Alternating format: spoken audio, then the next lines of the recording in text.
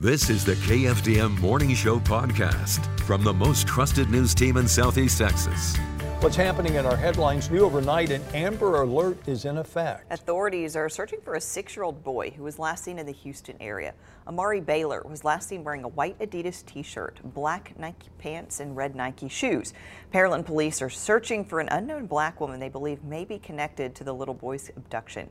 She's approximately 30 years old and was last seen wearing an orange shirt. She's driving a gray, unknown make and model SUV with an unknown, possibly orange license plate and a triangle-shaped decal on the rear window. This morning, state troopers investigating the circumstances surrounding a deadly crash in Orange County. Happened on State Highway 62 near Farm to Market Road 105 in Orange County last night. Troopers say 2 vehicles collided, killing 1 person. A justice of the peace was called to the scene. The Orange County Sheriff's Office is assisting with the investigation. This is still a developing story, so stay with us for updates as we learn more. This morning, a man hospitalized with burns. He suffered from a house fire in Port Arthur. Fire reported about 9 o'clock last night, 4200 block of 13th Street. Investigators say it started in the garage. When firefighters got there, a man was outside of the home. He had suffered second-degree burns, taken by the ambulance to the hospital. Firefighters helped a woman get out of the house as well. She was treated at the scene for breathing problems. This video comes to us courtesy of 6-shooter LD Ray. Also in Port Arthur, police this morning telling KFDM they do not believe a woman was the intended target in a drive-by shooting.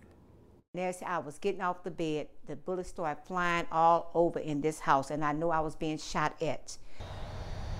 You just heard from is Brenda Jackson. Police say a gunman fired more than 40 rounds at this home on 15th Street late last Friday night. Number of bullets hit the home, causing damage. Jackson says she was at home alone and asleep at the time of the shooting. She says she woke up to the sound of what she thought were firecrackers, then realized it was gunfire. Jackson says miraculously none of the bullets struck her. She says she just moved into the home 3 weeks ago.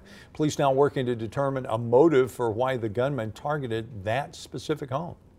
I don't know y'all, and y'all don't know me, but now y'all see my face.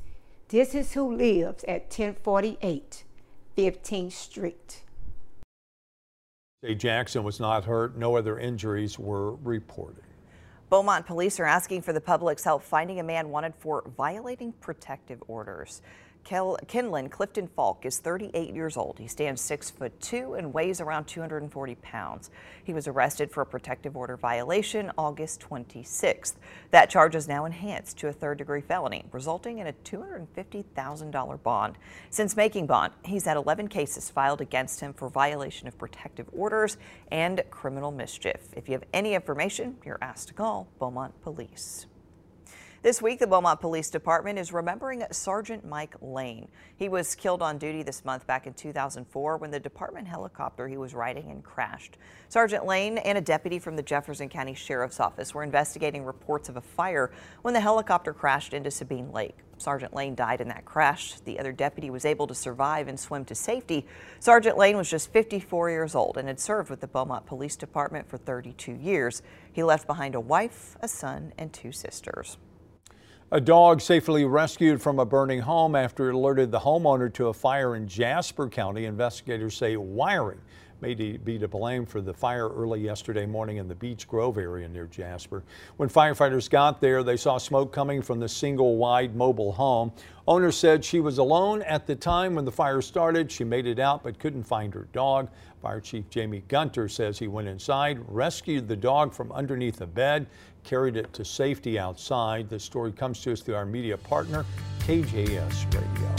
And now your daily weather forecast from the most trusted weather team in Southeast Texas. Well, good morning, Southeast Texas. I'm meteorologist Chad Sandwell. It is Friday, September the 17th, 2021. Let's say that again. It's Friday. Happy Friday. We're looking at some improving weather conditions today. We'll start off with mostly cloudy skies, but those clouds should quickly thin, and we'll be looking for partly cloudy skies on this Friday. Still can't rule out a few showers. We'll go with a 20% coverage of rain, but the northwest winds are certainly going to help dry things out a little bit. So the sunshine for the first time this week will return. So that is some good news. Afternoon high temperatures should reach the lower to middle 80s across most of southeast Texas. And again, looking for a very nice night. We'll see a great night for high school football across the area. We'll look for partly to mostly clear skies early this evening.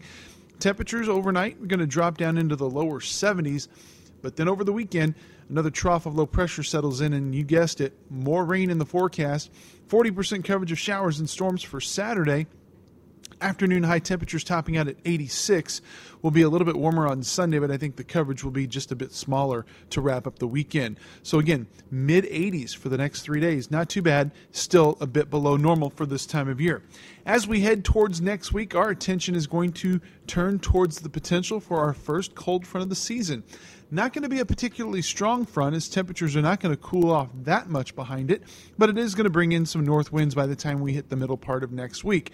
That boundary should start working into the Lone Star State probably late Tuesday evening, so we'll be looking for a 30% coverage of showers on Tuesday, and we'll keep that chance of rain in for early Wednesday before that front comes through. Our skies will clear out, and we may actually look for mostly sunny skies and pretty cool temperatures so far for the last part of September. On Thursday and Friday next week, our morning lows could be near 60 degrees, so a nice cool start and something to look forward to. In the meantime, we continue to watch the Gulf of Mexico and the Caribbean. Everything quiet there, and we continue to watch a disturbance out in the eastern Atlantic. All indications are this is going to be heading north and become no issue for the Gulf of Mexico or the Caribbean. Our systems this time of year will probably have to come from the Northwest Caribbean or the southern Gulf of Mexico. We'll keep you advised, but right now, things look quiet for about the next 7 to 10 days. Hope everyone has a great weekend. It's Friday morning, everybody. Get out there and celebrate. I'm meteorologist Chad Sandwell here in the KFDM and Fox 4 Weather Center. Make it a great day. Join us again Monday morning for your daily news and weather from the most trusted team in Southeast Texas.